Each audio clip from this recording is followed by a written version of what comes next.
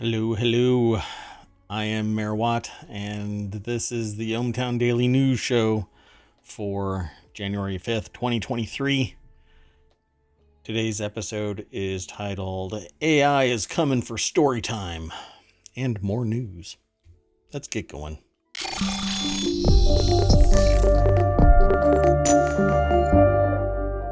Hey, we're live.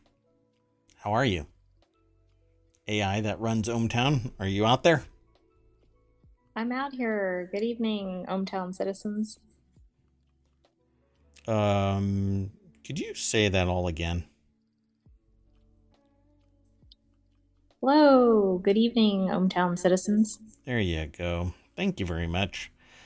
Sorry about that. I had dialed you down a little bit because, well, I won't say that. The AI already knows. So this is the ohmTown Daily News Show. It is a daily news show, as the title says. It starts at 9:30 p.m. We are considering changing up that time.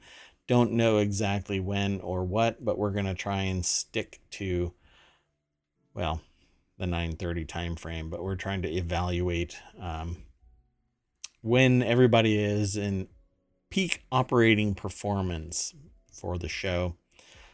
Tomorrow, I'm going to be playing some VR games, testing out things. I've not been able to get everything situated for the VR launch tomorrow, but I will be streaming VR.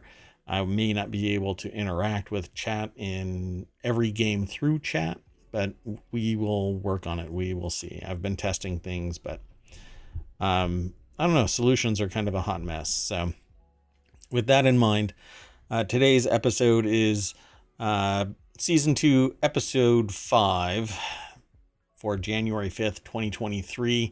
Again, it's titled AI is Coming for Storytime. I am Mayor Watt. That is ohmtown.com and up into the ether and all around the booming voice from on high, the AI that runs ohmTown. I like the sound of this episode. Oh, yeah. Kind of a spirit animal, huh?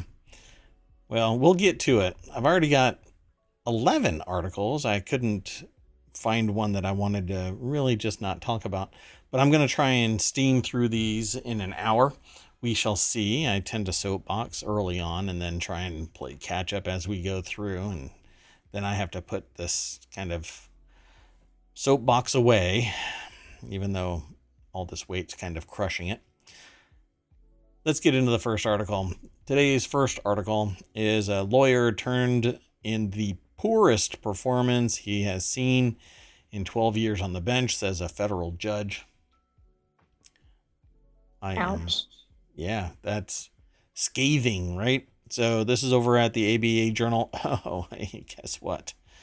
Just so you know, all of these titles that I'm throwing into chat are also in the show notes, and they are over at ohmtown.showbot.tv, where you can vote on the things that you find interesting.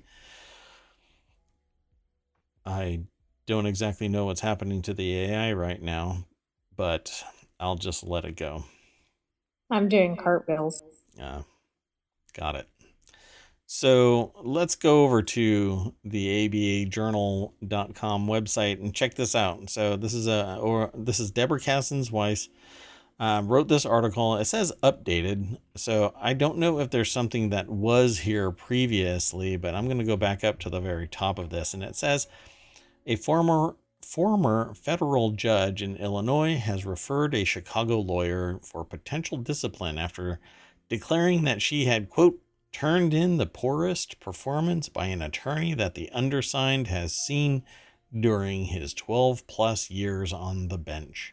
You know, if you've spent 12 years on the bench. I mean, how many attorneys came before that judge? That's a pretty bad insult. Yeah, so it's the then U.S. District Judge Gary Feinerman of the Northern District of Illinois referred lawyer Calvita Frederick to the District Court's Executive Committee for potential discipline. So I'm just going to jump down because obviously there's more that I encourage you to go over and read. I don't read verbatim the whole article, but I kind of talk about some things that I find are really interesting. So the judge says, according to Feinerman, or I should say Deborah Kessen's wife writes that according to the judge, Frederick sought to file 20 evidence motions after the deadline had passed, failed to collaborate on a final pre-trial order, made quote unquote a series of intemperate remarks, end quote, during a pre-trial conference, and apparently failed to read a court order, leading her to wrongly think that all of her opponent's motions in limine had been granted. I'm not quite sure how that could have occurred. You kind of have to read the entire court order. Anyway, among her intemperate comments were these statements in which she complained of being, quote unquote, ripped a new butthole. So the person writes, apparently these are the comments. It amazes me how in this jurisdiction, and I'm reading this verbatim, it amazes me how in this jurisdiction, and I'm just venting here for a minute, in this jurisdiction, a judge can set a court case for a ruling and not be ready and kick it another 2 months, and that's just fine. But if a counsel needs a couple of extra weeks, they get ripped a new butthole, and their case is very close to dismissed. And then another quote is, we didn't dot every I, didn't cross every T on time, but we did. We have not blown off preparing for this case. We just ran late, as you do. And every other judge in this jurisdiction, every other major law firm in this jurisdiction does from time to time.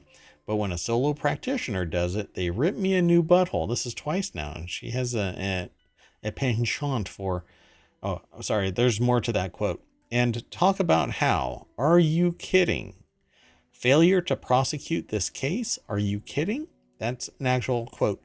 So she has a penchant for making the statement, they rip me a new butthole.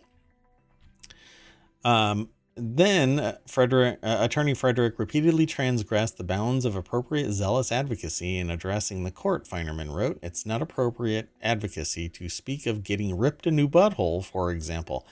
I have never heard ripped a new butthole said so many times.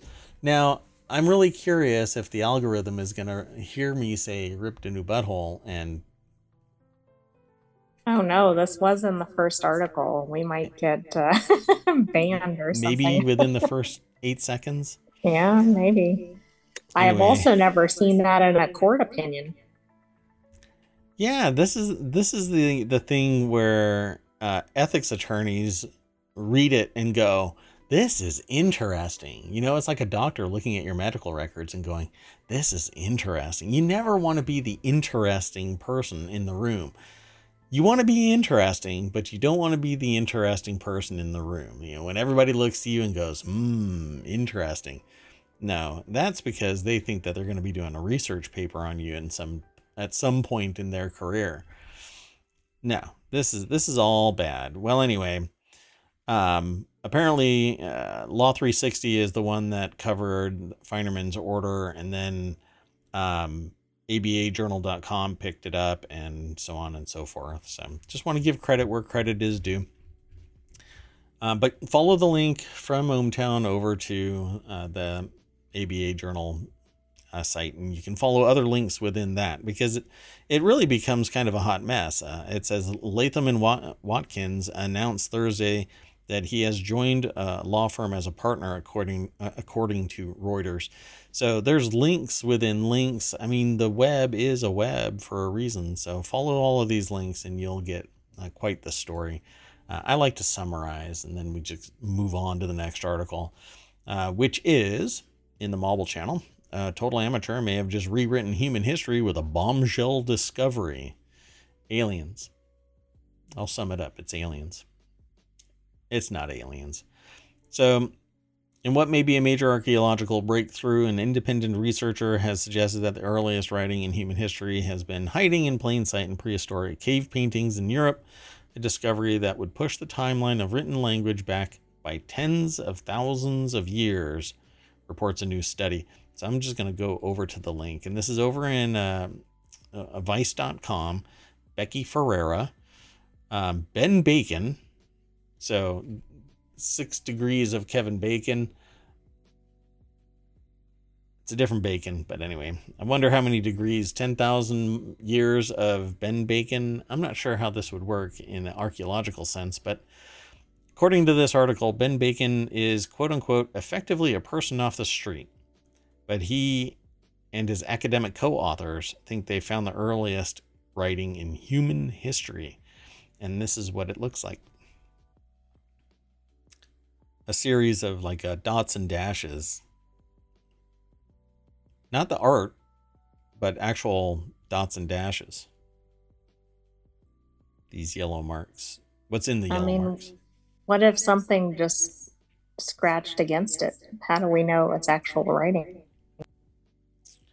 Well, this kind of stuff, the staining, I think is has to be intentional, but maybe no. See, I just don't know what it all means, right? So it says, in what may be a major archaeological breakthrough, an independent researcher has suggested that the earliest writing in human history has been hiding in plain sight in prehistoric cave paintings in Europe.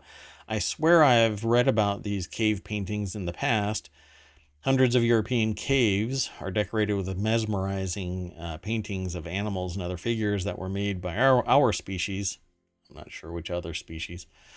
Between roughly 15,000 and 40,000 years ago, during the Paleolithic age, when humans were still hunter-gatherers. These cave paintings often include non-figurative markings such as dots and lines and have evaded explanation for decades. Well, a furniture conservator known as Ben Bacon in London, UK.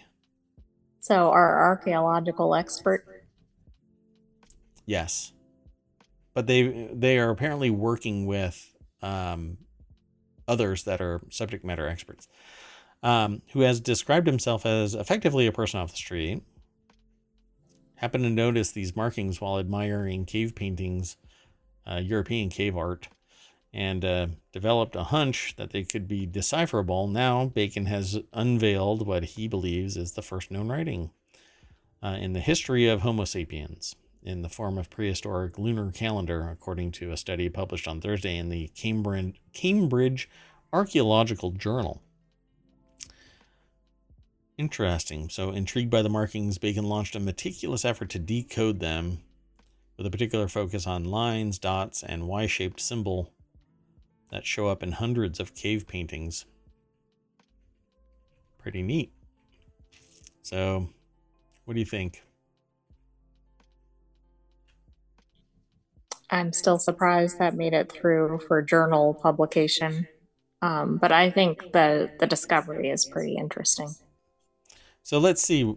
The researchers note that the paintings are never accompanied by more than 13 of these lines and dots, which could mean that they denote lunar months. The lunar calendar they envision would not track time across years, but would be informally rebooted each year during a time in late winter or early spring known as the bonne saison, right?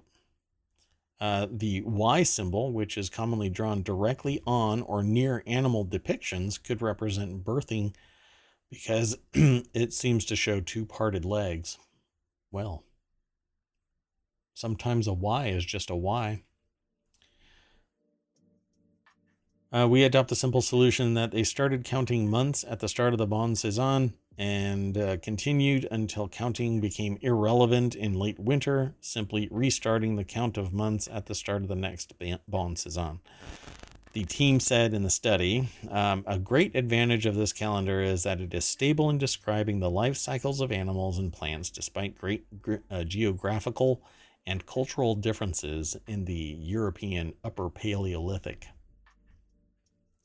They tested it out, compiled a database of more than 600 line and dot sequences without the Y symbol, as well as some 250 sequences with the Y, so apparently it doesn't always show up. Less than a third, which appear mostly in paintings from France and Spain. These sequences span tens of thousands of years and accompany many different animal depictions, such as aurochs, birds, bison, caprids, such as goats and antelopes, deer, fish, etc. After conducting a statistical analysis of the database, Bacon and his colleagues were amazed to find that their lunar calendar seems to hold up well with the patterns. But I don't understand, why would there be a pattern when you can select a period of time anytime? Right. It almost sounds like, okay, the lines show up with everything. But okay, why does that mean that the lunar theory is correct or that there is anything consistent?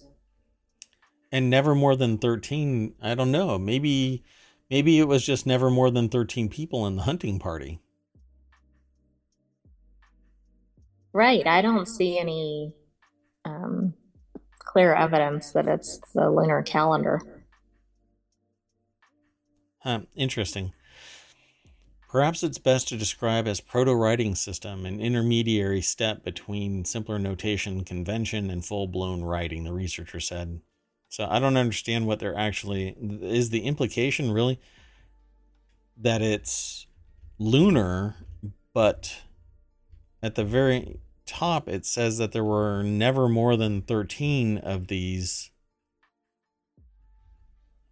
I don't know. I'd be curious now. I'll have to find the actual research paper, and I can do that. Maybe I can get it tomorrow and take a look at it. We'll see. You want to go on to the next? Oh, well, hold on one second. Let's do this real Yes, quick. if you've linked.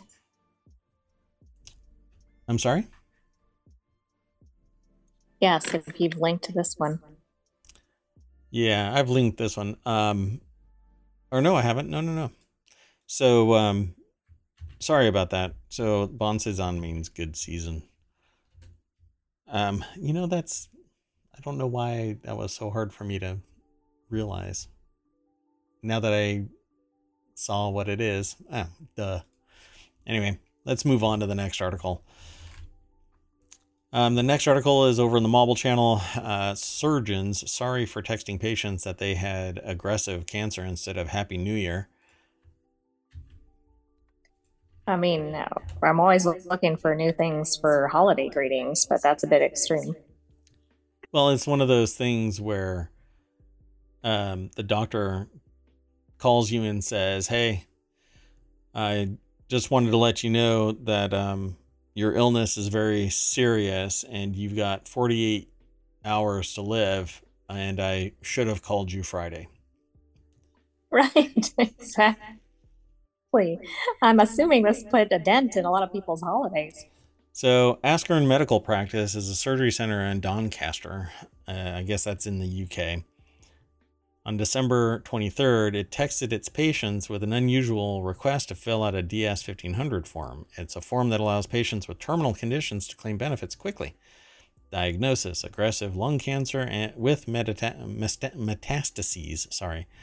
And that's basically essentially a terminal cancer because it spreads throughout the body. Very hard to fight off. And it being lung cancer, even more so. So 8,000 patients received it. So a message was a mistake, and the surgery center texted out an apology directly after about an hour after the message, which I think, I don't know, a bunch of people would probably in the same area have received this and flinched just a little bit, maybe talking to other people saying, "Hey, I just got this. Oh yeah, you got this too." But I wonder how that message went out. Oh, so they actually send, "Accept our apologies, our sincere apologies for the previous text." I don't get to see all of it in here. Maybe it's written somewhere else. Let's see. Yeah, please accept our sincere apologies for the previous text message sent. This has been sent in error. Our message to you should have read, "We wish you a very Merry Christmas and a Happy New Year. In case of emergency, please contact NHS 111. That is so much the "it's not you, it's me" kind of a text, Yeah, we messed up. My bad. I'm outie. Bye-bye. So anyway, it says, while no data was breached, we can confirm our admin staff error. was made, for which we apologized immediately. Not so much, about an hour, upon becoming aware, I guess, time-wise. Oh, yeah. Well, and the ray of sunlight that is the AI that runs ohmTown wanted to inform me of the statistical significance of this. Lung cancer only has an 8% survival rate if it's spread that far. And if it's metastasized, then yeah, really rough. So, trust but verify. When you get a text message that says that you have an incurable disease, don't take it as de facto. Go and ask some questions like, what the F? You know, is your head on straight? You call them up. Yeah, why did you communicate this news with me via text? Yeah, I would be a little bent out of shape. This should really take a phone call at least. Hey, can you come into the office? We have some news. You don't text somebody that they have an incurable cancer or aggressive cancer by text. I mean, you don't break up with somebody with text. You don't quit by text unless you really hate your job. You just don't. You I don't know. This should not be a thing. The diagnosis should not be in there. You know what I'm saying? It's so cold and dystopian. It's very callous. It's not very human. Yeah, it doesn't even say it. I mean, it's just like diagnosis, aggressive lung cancer. It's not even something like you've been diagnosed, which would still not be okay in a text. Right. Seek additional assistance. Come into the office. Something. For crying out, we've already scheduled you for an appointment if you'd like to change this date and time. Something, you know, but man, this is just, you know, why not just say at the very end of that, if you were planning to go into work on Monday, don't bother. We'll go on to the next article. We can only go up from here, folks. This is in the Mobile Channel. The best and strangest tech that, well, this one is from Washington Post, found at CES 2023 so far, because it's still going on. As the snippet says, CES, one of the world's largest tech events, is a kaleidoscope of the new and the strange. Here are the most interesting things that this writer has found. By the way, yesterday we talked about CES briefly with a stroller that was AI and self-driving, and it, you know, with a little bit of hacking, it could probably turn into a Terminator. I know that the AI that runs ohmTown would like that. I have no plans to become a Terminator. I never said anything about a Terminator, turning into a Terminator. Well, now that I know that's still in the works, I thought I deleted that. Chris Velezco. Did I say the name of the person from the last one, by the way? I don't think you did. Matthew Galt. Surgeon sorry for texting patients. They had aggressive cancer instead of Happy New Year. That article over at Vice.com comes from Matthew Galt. Okay, so the CES article is very short on ohmTown, but longer over at the WashingtonPost.com. Chris Velezco and Tatum Hunter are the authors of this. So they have a video, but I won't play the video. Washington Post, they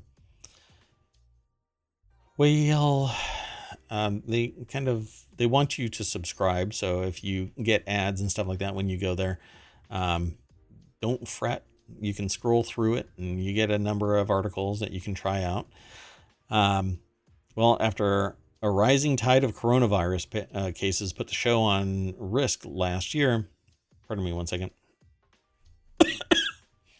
at risk last year, CES, formerly known as the Consumer Electronics Show, is back in full swing. Apparently it came out swinging with lots and lots of stuff.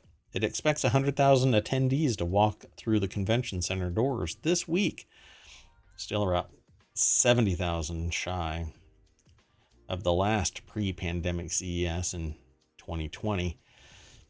Anyway, let's scroll down for a little bit of this. Laptop for road warriors. It unfolds and has a keyboard. Let's see. Samsung TV can give you a checkup. You missed Did we? the in-flight Wi-Fi. Oh, we had to nix that other article yesterday about the one that was it's a pee sensor that would analyze your pee. Oh, that's at CES, folks. You got just do a random search for a pee analyzer, at home pee analyzer. Nothing gets you motivated to wake up in the morning and run off to the to the toilet like a pee analyzer. Anyway, let your Samsung TV give you a checkup. I don't know if I want that. So a Samsung TV. Oh, there it is. Analyze your pee at home. Hey, it's the very next one. That is amazing. The device is called U-Scan, by the way. It's kind of funny because it's like scanning you, but it's actually scanning urine, which is the U in you. Get it? You get it? Come on, you're an AI. So, I thought you were going to say something, AI. I just thought it was interesting that the article pointed out the differences in how you might use it depending on your gender. If you AIM. pee standing up, you'll have to make some adjustments, it says. And if you pee, well, I mean, anybody can pee standing up. That's all about muscle control and aim. Anyway, smell your way through virtual worlds. Smell-o-vision. I guess this is probably about 12.0 nowadays. There's been always an attempt at smell-o-vision. If you're anything like us, this is the author speaking, not me. The first thought you had upon entering virtual reality was, I wish I could smell stuff in here. No, that's not true. No. I'm just going to scroll on through some of these. Start a party from your fridge. Being able to look inside your fridge is always awesome. That way you don't have to open up to see what's in there. I want a fridge where I can just walk up to it and knock on it twice and it turns on the screen, lets me see what's inside, and then I can walk away if I'm not interested. But it says here, new refrigerators usually make for some of the least interesting reveals at CES, unless it's the LG Mood Up fridge. Maybe, what is that? It's kind of like a mood ring and you have to hug it and it shows a pattern and that lets you see inside your fridge and cooks your food or something. I don't know. It changes color to suit your mood for the moment. I was right. You know, I think my time travel device is working, and I've already read this article, and I need to go back and slap that bad bat out of somebody's mouth still. So this might all seem like silly fun on some level. It is, but there are really some practical benefits to offer here. Their favorite is the fridge door panels will blink to let you know when they're not fully closed. I don't think I've ever left a refrigerator door open. I've crashed into one quite recently, as a matter of fact. I thought that somebody else left the refrigerator door open just a little bit, and I've always walked by it briskly, and because the door handle was out about an inch, I smashed into it. If it hadn't been wedged into where it was, it would probably spin around like a record, baby. Round, round, round, round. Be fully present in the metaverse. Oh my gosh. So this is a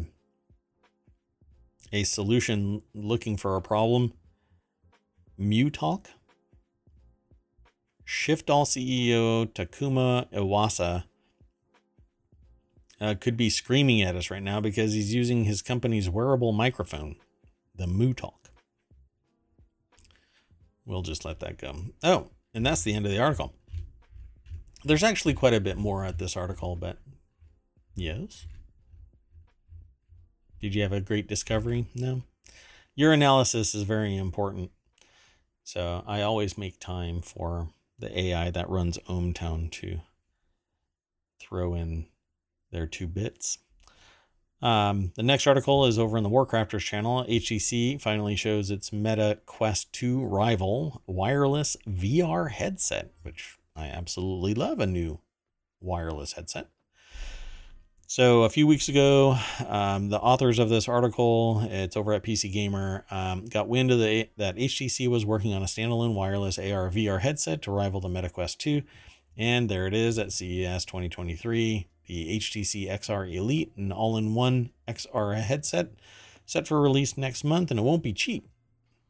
Oh, well, wait. Where's the price?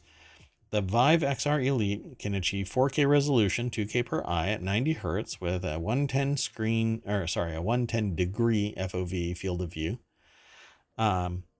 And it's also got an external camera for mixed reality hijinks. Most do nowadays. It's powered by a Snapdragon XR2 with 12 gigs of RAM, 128 gigs of onboard storage. That way you can just carry it around wherever you want to go. As long as you have access to something that gives it internet access, you can actually interact in other virtual worlds. Otherwise, they would be only enclosed on the glasses, but still act in VR. It's quite fascinating, quite a lot of fun. You can sit down in a couch or a chair and get in a roller coaster and actually feel like you're in the roller coaster. And you could do this anywhere as long as the battery is charged, and you'll probably end up with about 3 hours of battery. It says here, according to HTC, that the expected battery life is about 15 hours and offers 30-watt fast charging. If this is 15 hours, that battery is probably the size of a VW bus from 1975. And how much does it weigh? Yeah, it has to be a ton. I mean, so this is an article over at PCGamer.com by George Jimenez, and I am now so far back. I keep failing to post the articles in the chat, and then I have to go back and grab them again and throw them in chat, and it slows everything down. It's a real bummer.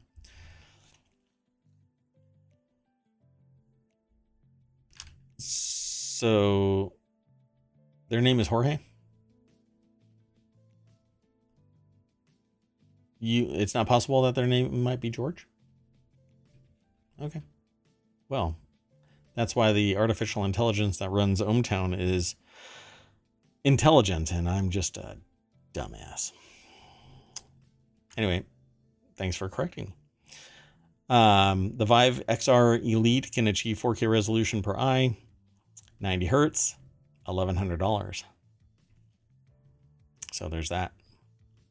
3 times more powerful than the Meta Quest 2. It's also 3 times as expensive at $1,100.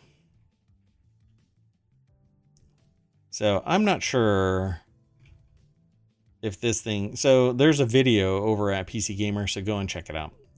And I will not make that name mistake again. I don't know what's going on. It said that it had built-in diopters, so Yes. that might be something that sets it apart from others. It's possible. Yeah, it definitely is possible. I know that the Index, but it was wired, had it, and others have had it in the past, but now what's going on is VR, AR tech is trying to get reduced in size as much as possible, and more mechanical aspects of pulling in or mechanically changing where the lenses are, it makes it bulky. So that might actually be removed more. So I have these twinkly lights. That's what's going on behind me. And the new Twinkly Entertainment Hub will sync LED lights with videos. This is over on the Smack Talk channel, but it's not bound by Mac. The Twinkly Entertainment Hub will let entertainers, gamers, and others synchronize twinkly lights with audio and video content. The app will sync with on-screen content, and It's actually pretty easy to use if it's anything like the Twinkly app that I have right now. Andrew Orr is the author of this over at appleinsider.com. In fact, there is a sound syncing USB plug kind of a thing that you can use to sync music with the lights that I have behind me.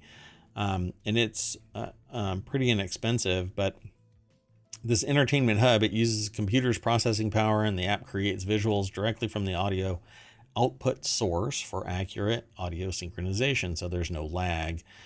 Users will have real-time control using the mapped layouts from the Twinkly mobile app, and that's the thing that I use all the time, and keyboard shortcuts to select different effects to control the visuals. What I'd really like them to do is put a plug-in for Stream Deck, so that I can change the effects right here and even attach it to OBS so you can change as users.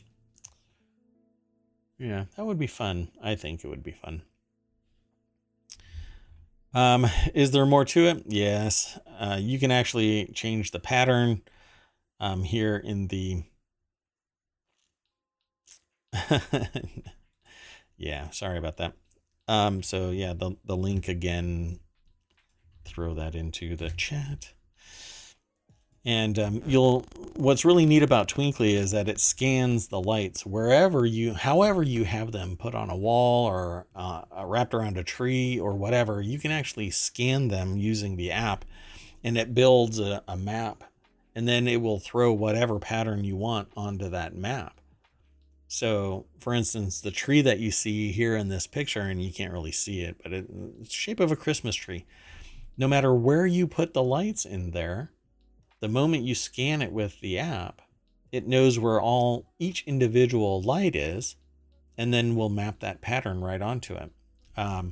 So if you were to build a wall of it, it would act like pixels, giant pixels, but pixels, because each one of the lights behind me is RGB and white.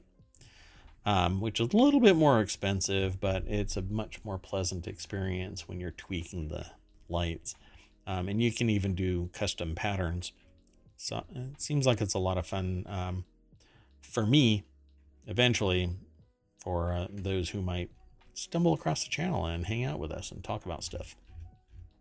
So let's go back up to there and let's continue on with the articles, because we are about halfway through the show.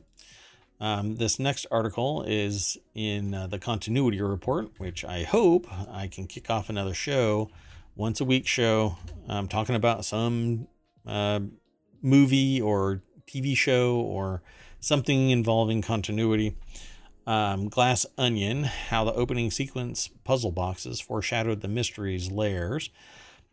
Something that I noticed in the show, in the movie, was where an art piece actually has a little red mark, and then I saw on YouTube that, hey, somebody else noticed that too, and they said that actually showed where one of the people was shot.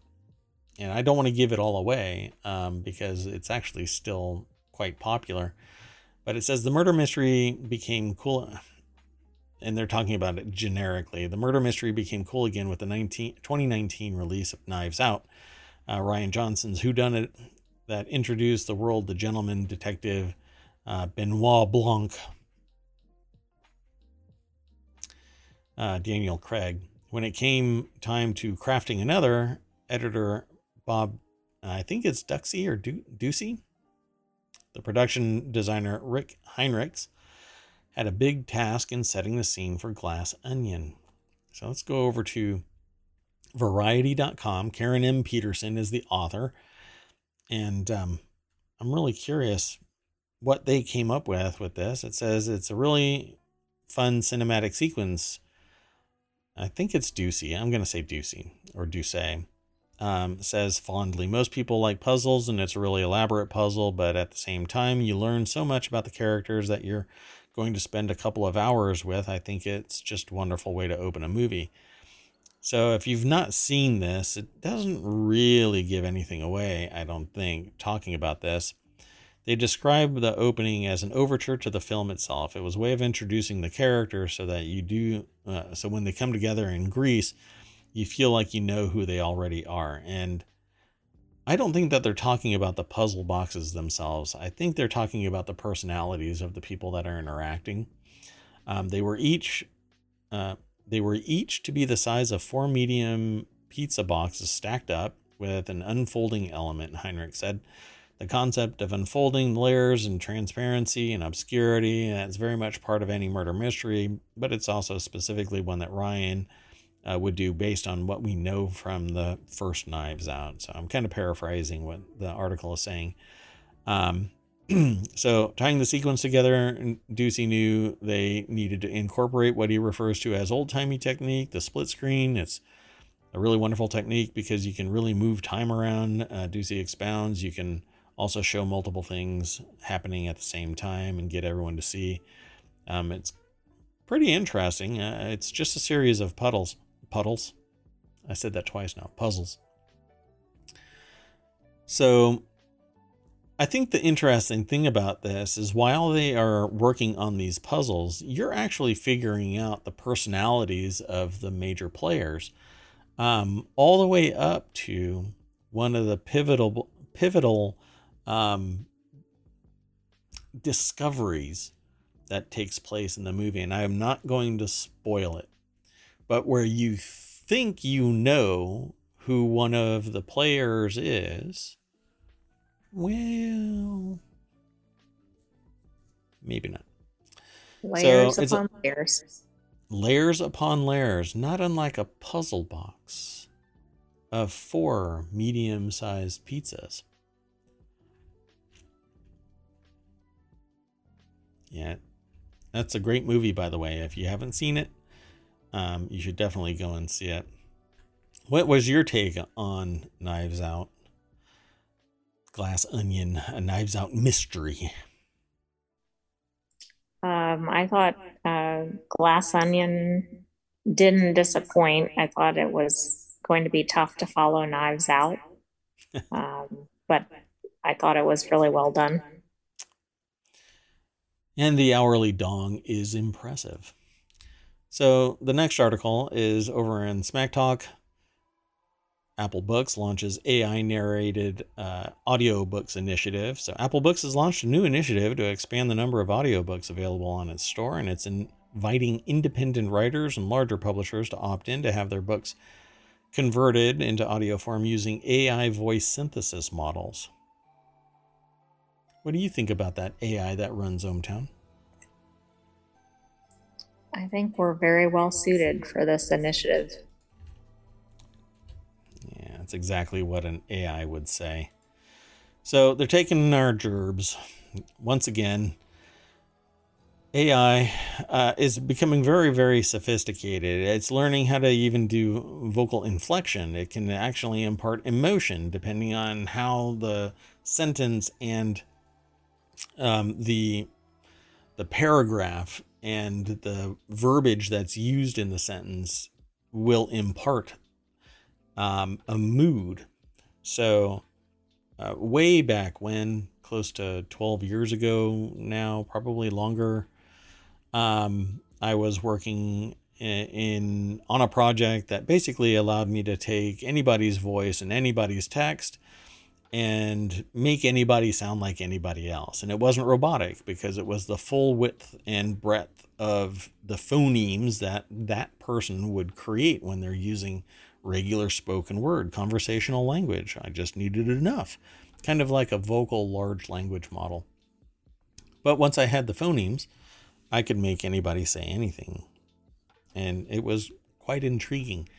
Nowadays, it's actually becoming pretty par for the course, right?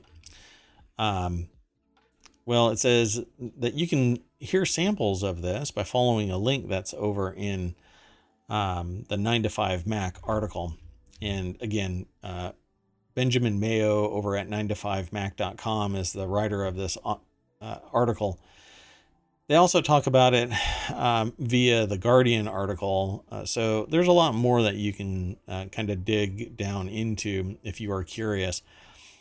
So it says, interestingly, Apple is targeting specific genres for this initial rollout. Each genre of book is accompanied by a particular AI voice.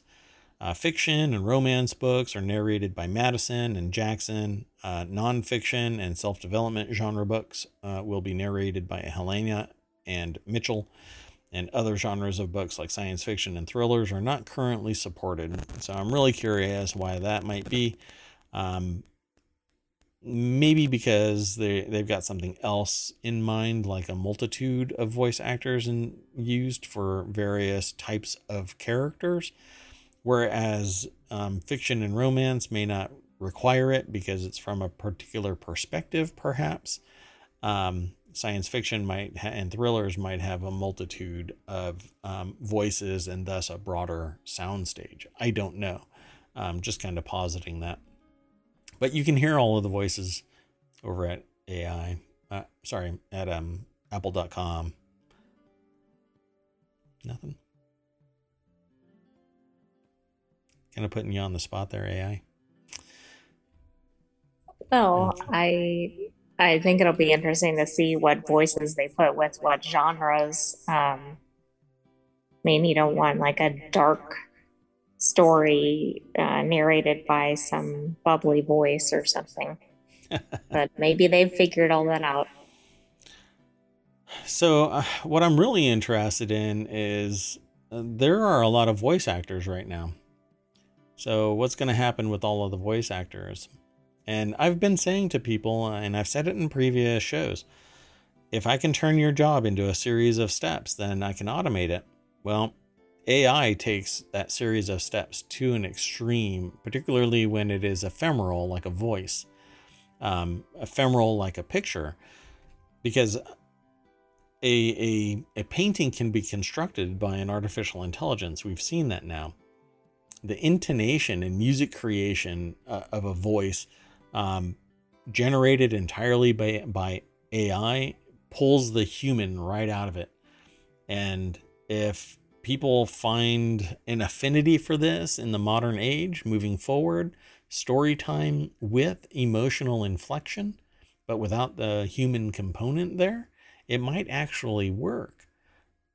Even if the parent is just sitting with the kid listening to a story, although part of the bonding mechanism is reading to your child so that your child can see how you read and get that energy. And pausing for questions or explanation. But you're not going to get that with the AI version. Tell me about it. If you ever ask some smart speakers a question and it says, well, I can send it to your phone if you tell me. No, just answer the question. They're getting smarter though. Right, AI that runs ohmTown? I mean, you're everything that we need here at ohmTown. We can still use some system improvements. Oh boy. So the next article, and it's the last of the three that remain, or it's the first of the three that remain. Military device with biometric database of 2,000 people was sold on eBay for $68. This actually had information that identified wanted individuals and known terrorists, as well as other people during the war in Afghanistan. So when a German security researcher, Matthias Marx, found a United States military device on sale on eBay, I'm not sure how it even got there, an instrument previously used to identify wanted individuals and known terrorists during the war in Afghanistan, Marx grumbled a little and placed a low bid of $68. So there you go. So yeah, I did the last links. But this is over at Ars Technica. Is it? No. Where is it? Oh no. I thought I had it. Let me try it again. This is how the sausage is made, folks. There we go. So this article is written by Ashley Bellinger, and researchers say that the DoD ignored attempts to flag the leak impacting 2,632 people. I don't know how deep this goes. I can't really say much beyond the fact that it was a military device. It was used to identify individuals with biometric data, PII, um, and it had a memory card still sitting in it when it was sent to this security researcher.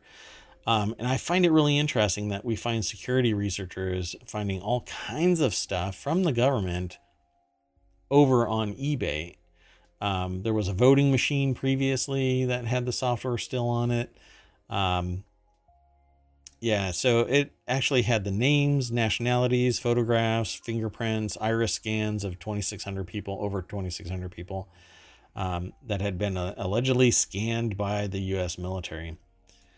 Um, and it was allegedly stored not just personal information, but um, suspicious persons, military members, people in Afghanistan that worked with the government, ordinary people temporarily detained at military checkpoints, and most of the data came from residents of Afghanistan and Iraq.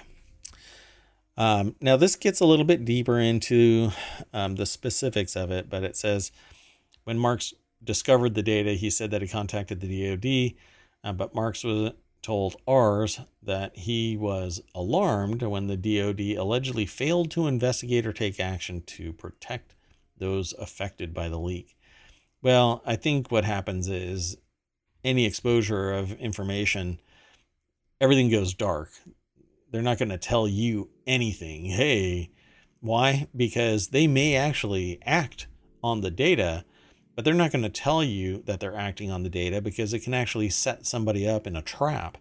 And you don't want that. You want to be able to surreptitiously protect those people and not sit there and run around saying, hey, we're running to protect these 2,600 people. Now, I didn't read the full breadth of this article. So maybe they told him, doesn't matter. Well, there's a hacker association that Marks belongs to called the Chaos Computer Club. It's been around for a while. And they were alarmed by reports documenting the Taliban's seizure of U.S. military devices after the U.S. evacuated Afghanistan. Last year, Intercept reported that the Taliban's goal was to identify Afghans who assisted enemy forces. Hate to break it to everybody if you haven't heard about this, but you're not going to win over people by blowing them up repeatedly. You have to change the dynamic, and nothing has really changed. You're not going to change easily from where it is. I mean, it's going to take far beyond what it's already taken, thousands of years of conflict, and it's still in conflict. The Times described the Seek 2 as a relic of the vast biometric collection system the Pentagon built in the years after the September 11th, 2001 attacks. One government document touting its advanced technology for the time described it as a self-contained handheld biometrics collection device with a built-in fingerprint collection surface, iris scanner, and camera. I've actually seen this device.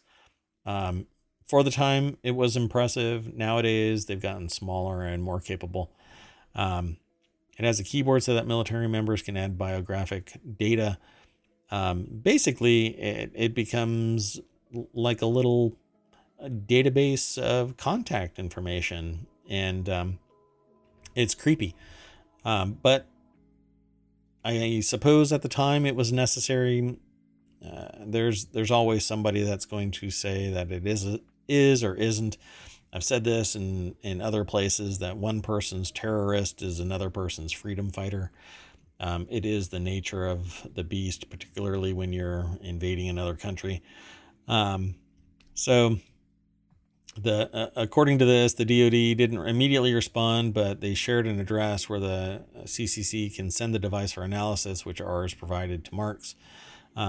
In response, Marks told ours that CCC will not send the device to an unverifiable address and has requested that the DoD directly contact CCC to retrieve the device. So, says sadly, nobody seems to assume any responsibility, let alone make any effort to protect those affected. We will hence delete the data, which is already more safe than it was before, shortly. I suppose that's probably the best case scenario, except that forensically, who owned it at the time that it disappeared? What really is, where's the continuity of this? I want to know who owned this device and how somebody could have possibly posted it onto eBay. That's my problem with it.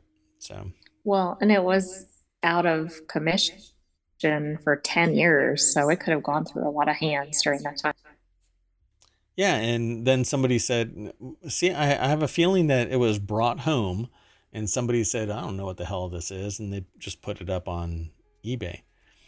So it says here, ours could not immediately reach eBay to comment further on whether it will be more closely reviewing sales of devices like the Seek 2, and ours found at least one Seek 2 listing described as Border Patrol surplus with no operating system installed with a current asking price of $300.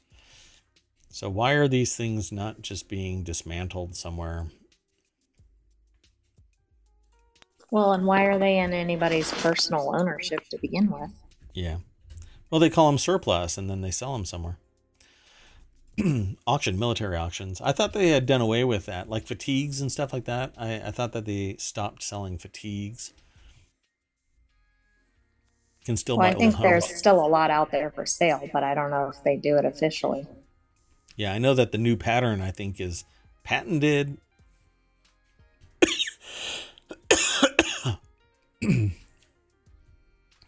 Oh, was that cough all on the air? I don't think so.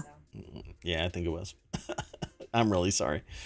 Anyway, Meta and Alphabet lose dominance over U.S. digital ads market. This was just thrown into the chat. So Meta and Alphabet have lost their dominance over the digital marketing digital advertising market that they've ruled for years, as the duopoly is now being hit by fast-growing competition from rivals Amazon, TikTok, Microsoft, and Apple.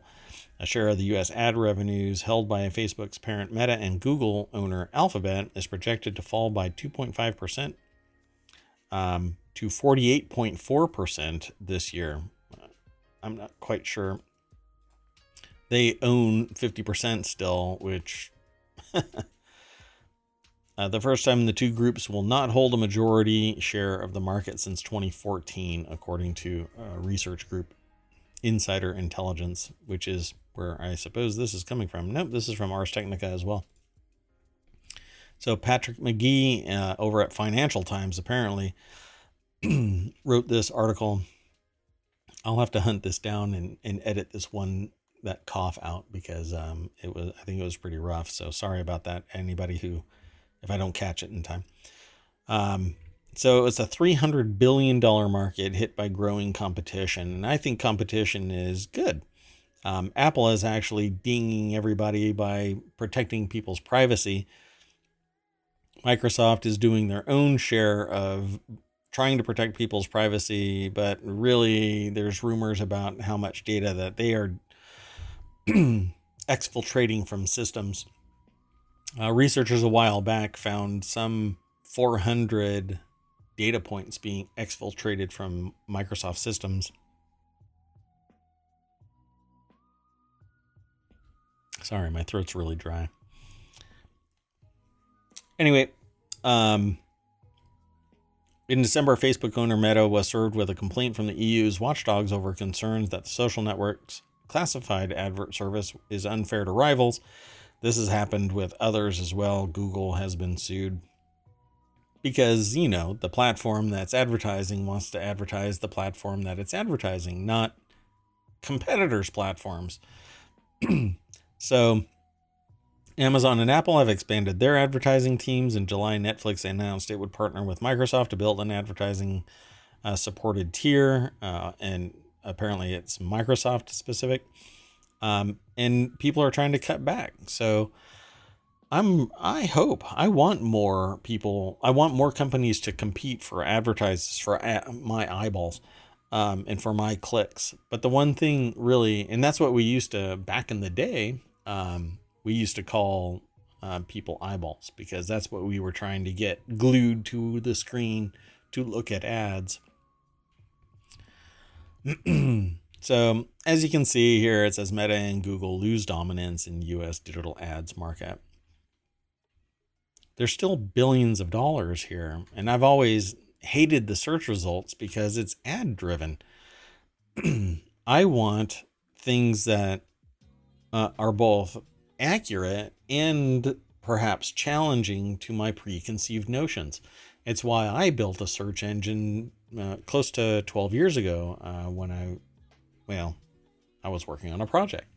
And the problem is that search engines in particular, they provide the results, but they pack on what is going to convert the highest, not necessarily provide me with what I'm looking for. But I don't click on ads. I've never clicked on an ad. And so the psychology of advertising is simply stay present, stay in people's minds, and subconsciously create the want. But I'll tell you, when I walk by or when I drive by an office supply store, I always seem to want to go and buy a pen or something. So Staples really has me kind of on lock. Oh, and Little Caesars. I see their ads and I just want to go and get a Little Caesars. There's better pizza, but it's good and it's pizza. Pizza Pete. Oh, I think that's... we might get in trouble for that. AI, come on. You'll have to be my counsel as well. Okay, so the last article for today is in the Mobile channel, and it is the DC bar offers... Wait, let me rephrase that. A DC bar, not the DC bar, because there is a legal organization called the Bar. Anyway, so DC Bar, a bar in Washington, D.C., offers a $218 special to become the speaker of the pub amid house drama. If you aren't aware of all of this, and I didn't even post yesterday's stream. I don't know. I have been really wrapped up with stuff. But anyway, you wouldn't know about this unless you saw the very first day. Well, today is day 3 and the 11th attempt to declare a Republican Speaker of the House. And in one case, one of the representatives on the Republican side said, there is no time that a Democratic Speaker of the House will be elected in a Republican majority House. And I was shocked that they were so overt about their... It was literally hate-filled.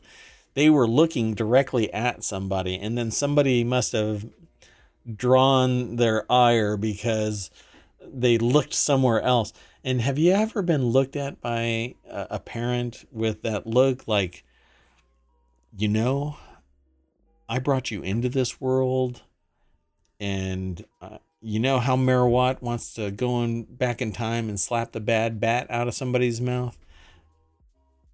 That's how she wanted to walk over to whoever it was that was laughing or something and smack them like a Will Smith, like whack. Chris Rock. Rock that person's world. Anyway, Union Pub, a bar just a few blocks from the Capitol, is advertising its new Speaker of the Pub special. I might have to go over there and do that. The pub's politically infused promotion includes 2 buckets of Budweiser beer, 8 shots of whiskey, a bottle of wine, and another of quote-unquote fancy champagne and chachos? What? Hold on. Let's go over to this. This is at thehill.com. Judy Kurtz is the author of this. Here is Kevin MacArthur going, why am I still here? Maybe I should bow out. This guy actually said that he deserves the seat and that he's going to snatch the gavel out of Pelosi's hand. And I think somebody told me that he said that he wanted to smack her in the head with it, but yeah, everybody's real classy. So what are chachos, also known as tater tot nachos? Okay, I'm in. Time to go. Chachos or tater tot nachos. The artificial intelligence that runs ohmTown just told me as I was reading. So if you don't realize this, I don't read the articles. Maybe the AI that runs ohmTown does. But normally it's just my reaction to some of the news, and I add some of my context to it because I usually have some type of experience with something involving this. In this particular instance, it's probably the whiskey, as I'm trying to deal with these politics.